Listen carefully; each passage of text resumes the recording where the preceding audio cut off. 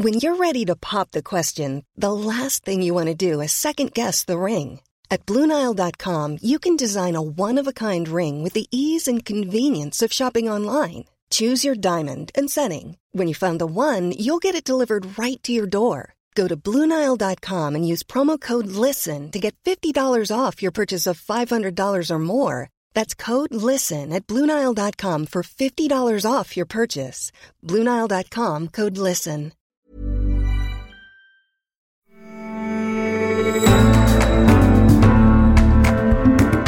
You're listening to The Economist Asks. I'm Anne McElvoy, and this week we're asking, can the law still do justice in America?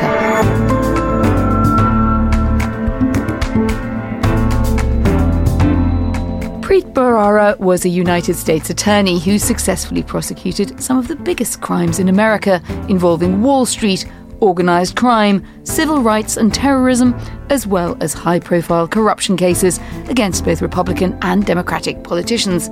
His work made the front pages with headlines like, "This man is busting Wall Street."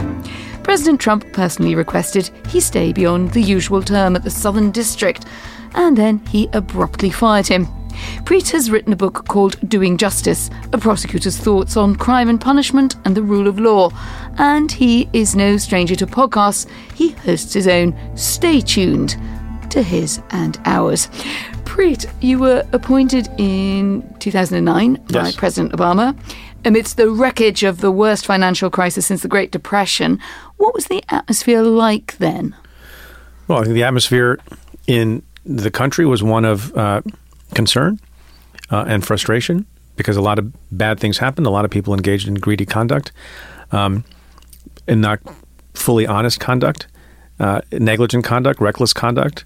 And so there was a view on the part of, I think, lots of people, both regulators and policymakers in the White House and elsewhere, that obviously we had to change course. There's a lot of momentum for certain kinds of regulatory reforms, and various prosecutors' offices worked for a period of time very intensely to see if anybody could be held criminally liable. And if that's where your question is going next, sometimes that's not possible given the limitations of the law and the limitations of the facts as they become known to you, without having certain kinds of direct evidence of the mental state of the leaders of financial institutions. And so, the frustration that a lot of people had about lack of criminal accountability on the part of folks who were involved in some way in the financial crisis was palpable and is understandable, but the law, has its limits. And do you believe in Warren Buffett's ringing phrase, "It's only when the tide goes out that you learn who's been swimming naked"? I think that puzzles some people because they might think that the law or prosecutors should be swimming underwater to find out before the tide goes out. Well, they do in many instances. I mean, we uncovered and prosecuted many, many, many crimes while they were happening, not many years later. And there were some things that were missed by prosecutors and regulators in the country, and some things you get at, right at they're happening. But you have to also bear in mind that when you're talking about an open and free society that is not a quote-unquote police state, and you don't have surveillance into people's homes without violating constitutional principles and individual rights, that some amount of bad conduct is going to go unpunished until there's a cause and basis for there to be scrutiny upon them. And sometimes that happens late in the game, and sometimes, Paul Manafort, for example, the president's campaign chief, who has just, very famously gone through a trial, tried to cooperate, ended up pleading guilty to a second case. He was committing his crimes for years. And some people can say, well, that's a failure, and perhaps it was. But only when he came within the crosshairs, because there was scrutiny in connection with things that happened relating to the Russians' interference in the 2016 election in America, did a lot of those resources get brought to bear. So if we look at something like the Bernie Madoff case, and now books have been written about it galore, what do you take away from that? Do you then say, well, look, there was very little that the law could do until everything was revealed? Or do you think that there would have been points earlier when an intervention could have come? Yeah, there might have been. There's blame in a lot of quarters for massive, significant crimes that happen over time. Whether you're talking about Bernie Madoff's, history-making Ponzi scheme fraud, or you're talking about the scandals at a university in the United States, Penn State, or you're talking about the sex abuse scandals in the church. And sure, there is some measure of I think, responsibility on the part of prosecutors. But, prosecutors can only pursue things that someone decides to tell them about. And I often said when I spoke to business leaders and business students and people who were captains of industry, not the lawyers, but the people who were actually running businesses and institutions and heading them up, was that, all the big cases that you read about that my office brought that were massive frauds or massive amounts of misconduct, there were people who knew about them. And there are people who could have sounded the alarm bell. And sometimes they didn't, and sometimes they did, and other people didn't pay attention. And what's really important for those kinds of scandals, including the Madoff scandal, is for people who have deep suspicions or see red flags, wave them and say something about them and come to the authorities. And you have so much complicity. Whether you were talking about the gymnastics scandal with the coach who was abusing so many young girls, or you're talking about a lot of the examples of the Me Too movement sweeping America and other places, that they were, I'm not talking about the victims here. I'm talking about other responsible people who were close to the perpetrators who sort of let it happen, whether that's Harvey Weinstein or anyone else. So your point being, I think you mentioned it in the book, that people bring justice, the law doesn't. Well, the law is important, is necessary, but not sufficient. So, as has famously been said, we are a nation of laws, not men, and that's important because you need to have well-crafted laws that are of equal application to everybody and not just justice based on individual human beings' whims. But my counter to that is, and it's not my counter, it's the counter of, significant responsible leaders and jurists throughout history, is that just having a finely crafted law doesn't guarantee justice any more than, a good recipe guarantees a first-class, world-class meal. The people who are responsible for interpreting the law and enforcing the law and deciding which laws maybe they don't enforce and how they apply their discretion makes all the difference in the world. So give me examples, and we could range across your career, all those cases against hedge fund managers across both sides of the aisle. You've gone after, anywhere where you didn't seem to have any sort of concerns about political bias there. You've gone after the Democratic Speaker of the Assembly, the Republican Senate Majority Leader. I was banned from Russia by Vladimir Putin for a case that my office brought against noted arms dealer Victor Bout. I'm not very welcome in Turkey because of a case we brought against a Turkish citizen who was close to the administration of President Erdogan. So, yeah, we made a lot of enemies in a lot of places just doing our job. Yeah, your holiday destinations are definitely constrained, right? But my point I was going to ask you was, give me a couple of standout moments. What are the jaw-dropping moments that made you think, yes, this is what I came into this job to do? And what are the ones where you felt something was inadequate in the system, in the law, or in the practice of it? Well, there's so many of them, and I'll pick one that maybe is unexpected. And I tell a lot of stories in this book about the unsung heroes of the Southern District of New York, where I led the place for 7.5 years. And that is much in the news because that's the office that's now overseeing the prosecution of the president's former personal lawyer, Michael Cohen. And people think about the prosecutor's office as an institution whose job it is to, convict people of crimes and send them to prison. We don't put it that way. We say that your job is to do justice and do the right thing in the right way for the right reasons every day, and only that. And a consequence of that, if you do it correctly, given the world we live in, is that some people are separated from their liberty for periods of time. But sometimes it's the case that the right thing to do is to exonerate people. And so I tell in an early chapter of the book a story that inspired me so much then and continues to inspire me and hopefully will inspire other people, where someone who had been incarcerated for a murder he had not committed, falsely incarcerated and erroneously convicted, 17 years earlier, he sends a plaintive letter that makes its way to an old Irish cop in my office, so an investigator, John O'Malley. And he sees this letter, and for various reasons, because he's got photographic memory and he's very responsible and conscientious, the crime that's described in the letter that this person, Eric Glisson, had been convicted of, sounded an awful lot like a crime that John O'Malley had heard the confessions about from two other people some years earlier. So it jogged his memory, and he thought to himself, well, maybe there's some merit to this letter.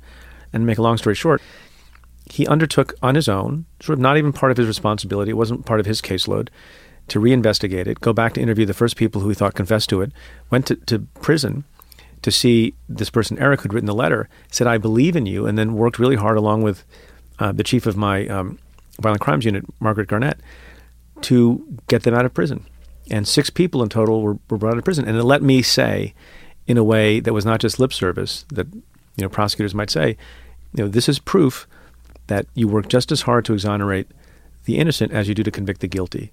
And that's a moment to me that's jaw-dropping, because it involves someone going a bit above and beyond the call of duty, because that person had been convicted at a trial, had been represented by a lawyer, his appeals had been rejected, and still ultimately many years later justice was done. But what about the failures to prosecute any big Wall Street executives around the financial crisis? On your watch, on everybody's watch? The frustration is real. The frustration is understandable. People who had responsibility in their job description to hold people accountable criminally or even civilly, which didn't happen either, also had a personal incentive because they suffered in the financial crisis too. But as I said, sometimes the law does not permit bringing a criminal case, and that can be frustrating. It also does not necessarily mean it was injustice in the criminal sense. So you don't think anyone? No, I'm not saying that. I'm saying I don't know. No, I don't know all the. No, I'm not saying that at all. I'm very clear about this. Some people committed crimes, perhaps. Some people came up to the line of committing crimes. With respect to people who committed crimes, the evidence was not there. And by the way, not just my office. And the suggestion on the part of some people that there was some, cabal among literally hundreds or thousands of FBI agents, IRS agents, Securities and Exchange Commission officials, federal prosecutors, local prosecutors, state attorney general's offices, all of whom had incredible, for good or ill, incredible incentive to bring such a case. Such a person would have been the object of hero worship. Lionized. For all time, right? So a lot of time was spent. And it seems to me that what it tells you, given that lots of cases went to a lot of different offices, is that the circumstances were such, the law is such, and the facts were such that no career team of people recommended such a charge against a high-ranking financial institution official. So, because I watch a lot of legal drama, I'm convinced, and you're smiling already because you know it's all true, I'm convinced that you go to bed and you lie there worrying about or regretting the ones that got away. Do you? I don't. Because if you do that, then I think you're not thinking about the job the right way. I suppose there could be people that you think are capable of great harm and violence, against whom you have a lot of evidence, but then something goes wrong and you can't prosecute them because a witness changes his or her testimony or dies. I don't remember cases like that. There are cases where you spend a lot of time and energy. You have a belief that the person committed a crime, and at the end of the day, you can't make the case. But that's how the system. That was something like SAC Capital. Well, I'm not naming any names, but there are lots of people that were pursued, and that always happens. But I think it's actually a testament to the system, especially in this time, right, when everybody thinks that the job of the special counsel was to get the president, or the job of SDNY is to get the president. It's not the job. It was never my job to get anyone, whether it's Steve Cohen or a governor or a mayor or another political figure. The job is to do the best you can, investigating, getting the truth, getting the facts, applying the facts to the law to the facts, and see if justice is done by bringing the case. And restraint, by the way, that depending on people's political preferences or other biases, people lament.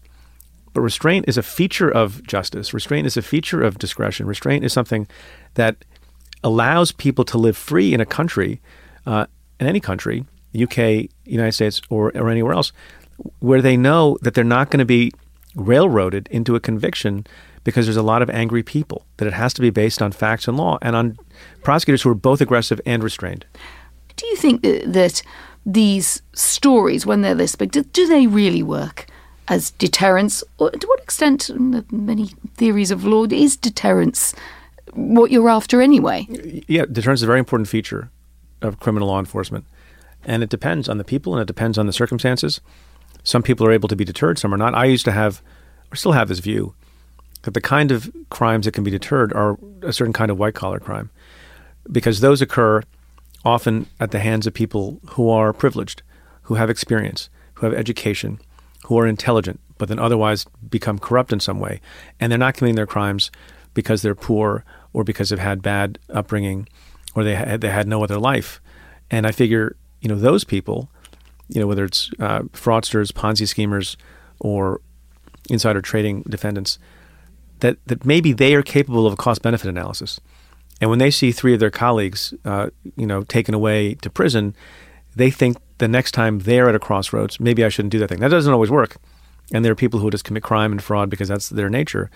But I think there is room for that. The other place where I think there's a tremendous amount of deterrence is through corporate culture when you're bringing, certain kinds of groundbreaking prosecutions. So you may remember a few years ago, my office brought a certain kind of case against Toyota, the automaker, and also GM, General Motors, the automaker, because there had been a spate of accidents by both car manufacturers, and they had not done the right job in reporting the safety problems to the Department of Transportation in the United States. With respect to both of those companies, we did an investigation, installed a monitor to oversee lots of things at those companies, over $1 billion in fines from them. And if you talk to anybody in the automotive industry, they will tell you that all the other car manufacturers decided, very concretely to do things to avoid being in the position of GM and Toyota, and that car safety in America improved because of the cases that we brought.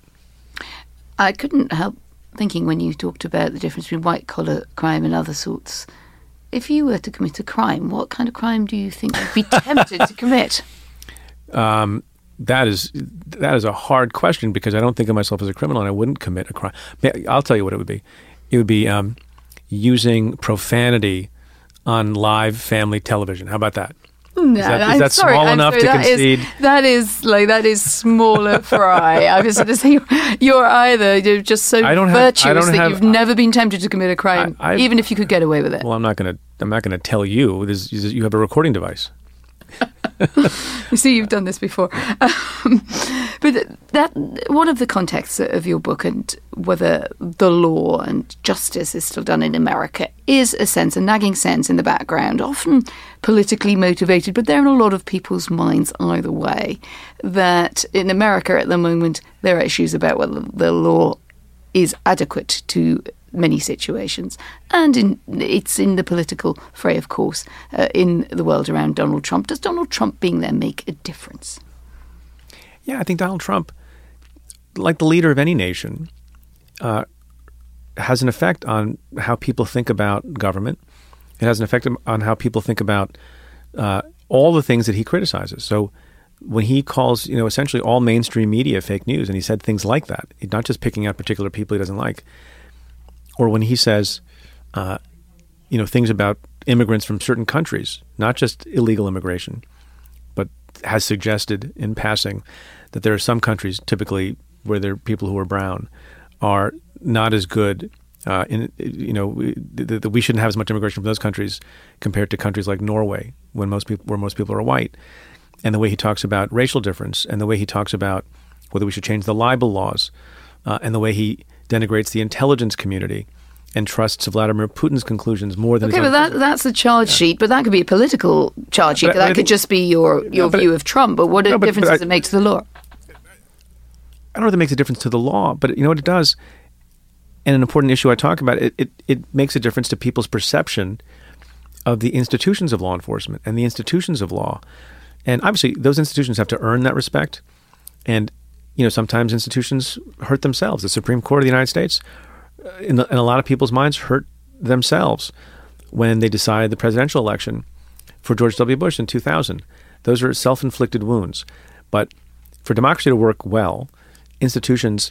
Are you seriously questioning the decision then? No, I'm saying a lot of people thought that it was a political decision. And when the late Justice Scalia said, get over it, that it was not a good decision. Lots and lots of people think it was not a good decision. Absolutely. And it's also shown to be true based on the premise of your question, what happens to people's faith, whether you like it or not, whether it's correct or not, the people's confidence in the Supreme Court plummeted after the Bush v. Gore decision that put George W. Bush in the White House.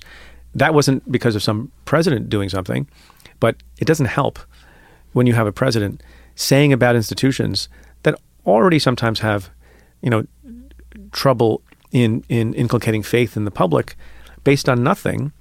Yeah, it doesn't help. People if there's a good basis not to believe in and trust the intelligence community, that's one thing. And look, and there have been failures there too. And the president, invokes them all the time. Weapons of mass destruction in Iraq. But it is not helpful to people's understanding and faith of institutions when it is done, as it seems to be, for political reasons and pure partisan and self-interested reasons.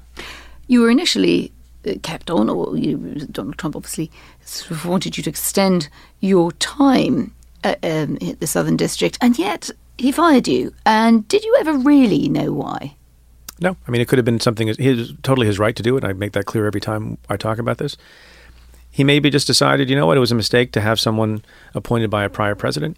Maybe I want to install someone who will be loyal to me in the same way that he discussed loyalty with Jim Comey. Maybe it was someone else's decision. He went along with it. Maybe it was because when he called me, and we don't have time to get into this, but he called me on March 9th of 2017. I refused to return the call. Maybe that made him angry. And he decided to get rid of all the... Why did you not return the call? Because I didn't think it was appropriate to talk to a sitting president with whom I had no prior relationship, when the Department of Justice guidelines that make it clear that you have to be very careful about that. It was not set up through the Attorney General. And it would look later, potentially, not just bad for me, but bad for the president, that we were having some side conversation while there were swirling requests for various kinds of investigations of the president and his businesses and foundation, that no good could come of that. And I fully expected that I would learn the nature of the call and the reason for the call, and maybe if it was appropriate, it could have been done with an interlocutor like the Attorney General. Instead, 22 hours later, I was asked to resign. The Mueller report, we haven't seen it in its entirety yet, but we know the headline story of it, and to many people it's a disappointment if they felt that the Mueller report was going to be the instrument that might bring around the end of Trump. Do you think it was an undercooked dish? It's a very British way of asking a question. Is it an undercooked dish? I don't know. I haven't seen the report, but I do think that the first part of your question suggests to me that a lot of people's orientation has been wrong. It's understandable. There are people who don't like the president. They think he's awful. They don't want to wait till the election to turn him out of office. And so if you could have, the Deus Ex Machina come from the heavens in the form of either the invocation of the 25th Amendment here, or in the form of, the crusader that they thought he was, Bob Mueller, well, then so be it. And not to be delivered from this presidency through Bob Mueller is deeply disappointing for some people, but that's not the right way to think about what Bob Mueller's job was. Bob Mueller's job was not to rid America of the presidency of Donald Trump. His job was to look into interference in the election in 2016, see who, if anyone, conspired with Russians to do it, and then related matters that arose from that, including obstruction. And his conclusions are his conclusions. I think people have more of a basis to be disappointed in his failure to render a decision on the criminality with respect to obstruction and leaving that to others. In my view, probably leaving that to Congress, although the Attorney General sort of swooped in and took responsibility for making, a call about whether or not it was a crime, and he said it was not. But this idea that there's disappointment because Bob Mueller didn't do that which the American people themselves failed to do is not quite right. But it sounds to me like you think that Mueller may not have gone far enough on aspects. No, I trust and respect Bob Mueller as much as anyone. And so I think he did a thorough job. And just as with the questions that I get asked about cases that weren't brought and quote unquote got away, I trust that he was as thorough as I know him to be from the past, having worked with him in a number of capacities, and that it is what it is, and people should accept it. And you don't think the scoreline will be seen as Trump won, Mueller quite won? People talk about it that way, but that's it's not quite. If someone is charged in court and they get convicted, you don't say that, the government won, defendant zero. It's a crass way of thinking about it. Or if the reverse happens, you don't think about it that way. You think overall, as long as everyone was fair, and as long as people had access to the right materials, and people applied the law properly, then a certain rough justice was done, whether you like it or not. There are times where we disagree in court with the verdict of the jury, and they find someone not guilty when we thought they were guilty. Otherwise, we wouldn't have brought the case. And we think, that's not great. It was not a good result. But you accept the process. You respect the process. And the U.S. attorney in those cases, I would say, I'm a little disappointed. But we respect the verdict of the jury, and you move on. And justice was done because the process, as long as the process went fairly and there was no thumb on the scale, then you move on. And that's sort of how I feel about Mueller. How much of the report do you think we should see? As much as possible. Almost. Look, there are legitimate reasons why certain parts of the report may have to be kept back or only shown to Congress if you have very delicate classified information or there's information about ongoing investigations. What I'm worried about is that some of those potentially hypothetical legitimate bases are being used as pretexts to insulate the president from bad publicity or from bad findings. And, I'm not accusing anyone of that, but you get that feeling a little bit when you see how political all the statements have been about Bob Mueller and the 13 angry Democrats and the way in which Trump has tried to undermine and denigrate and criticize that investigation from the beginning, which now he doesn't feel as terrible about. So it all smacks of outcome determinative thinking, which I think is unfortunate. There's a snappy phrase, possibly because of that. But anyway, I think the limelight was shifting a bit to ongoing Southern District, New York cases involving Trump. What should the public be looking for there? Well, the public should read my book. All the public should read it. Well, I'd say that as a given. But for this, but I was just not. It was not just a mindless plug for the book. I ran that place for 7.5 years, and so, it's largely about these people whose names you may not know and whose faces you may not recognize, who did case after case after case, like John O'Malley. And what I can say about them is they're fearless, they're independent, they're fair-minded, they're tough, they're strong. That has been the tradition of that office long before I got there and will be long after I'm gone. And it'd be useful to think about how they decide cases and how they deliberate. And if the president has done things wrong and has committed crimes, well, then, yeah, he should be concerned. He knows what he did. And if he did those things, he should be concerned. At the same time, is he above the law?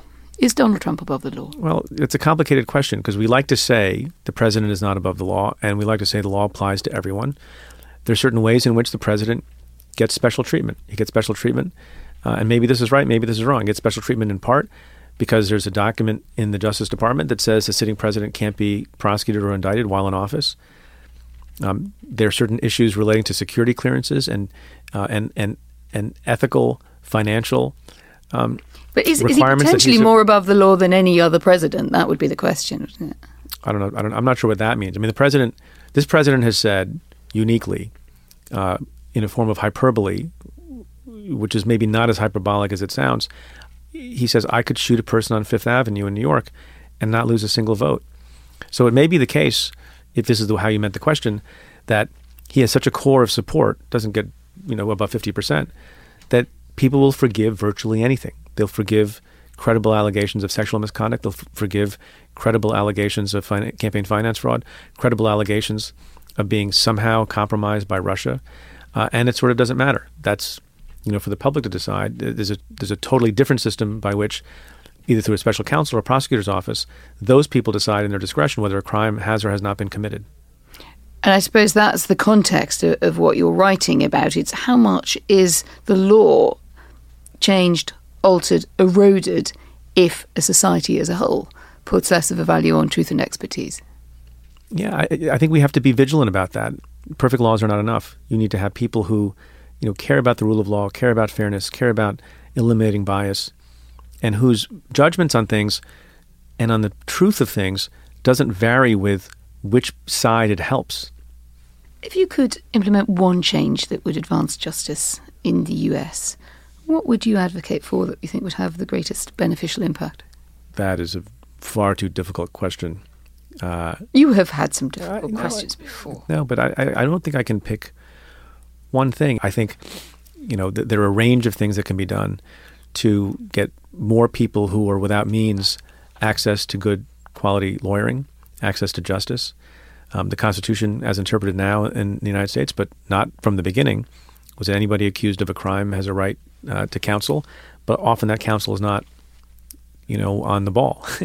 And lots of death penalty litigation, because we still have the death penalty here, revolves around the quality and the sufficiency of the counsel that was received at the trial phase. I also think, and again, this is not a simple thing, that there should be a lot more civic education and understanding of the Constitution. I mean, I try to do some of that on my podcast on Stay Tuned. And I think part of its success is because people are really thoughtful and want to learn about how democracy works, how the law works, how the courts work. Some of that is fueled by being bombarded every day with legal stories about the sitting president of the United States.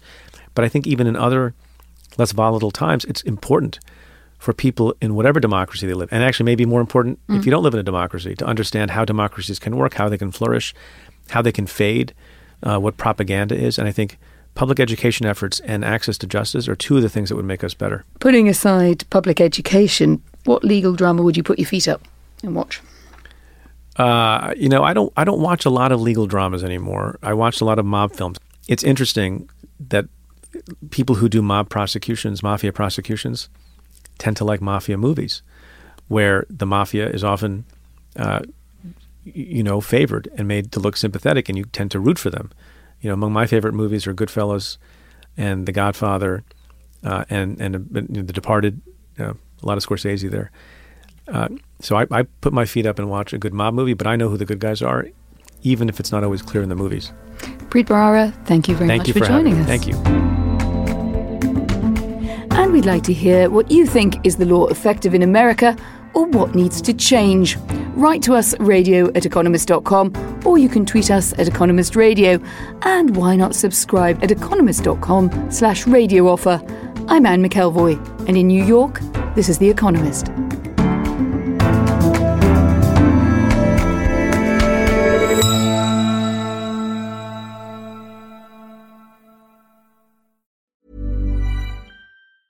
Planning for your next trip?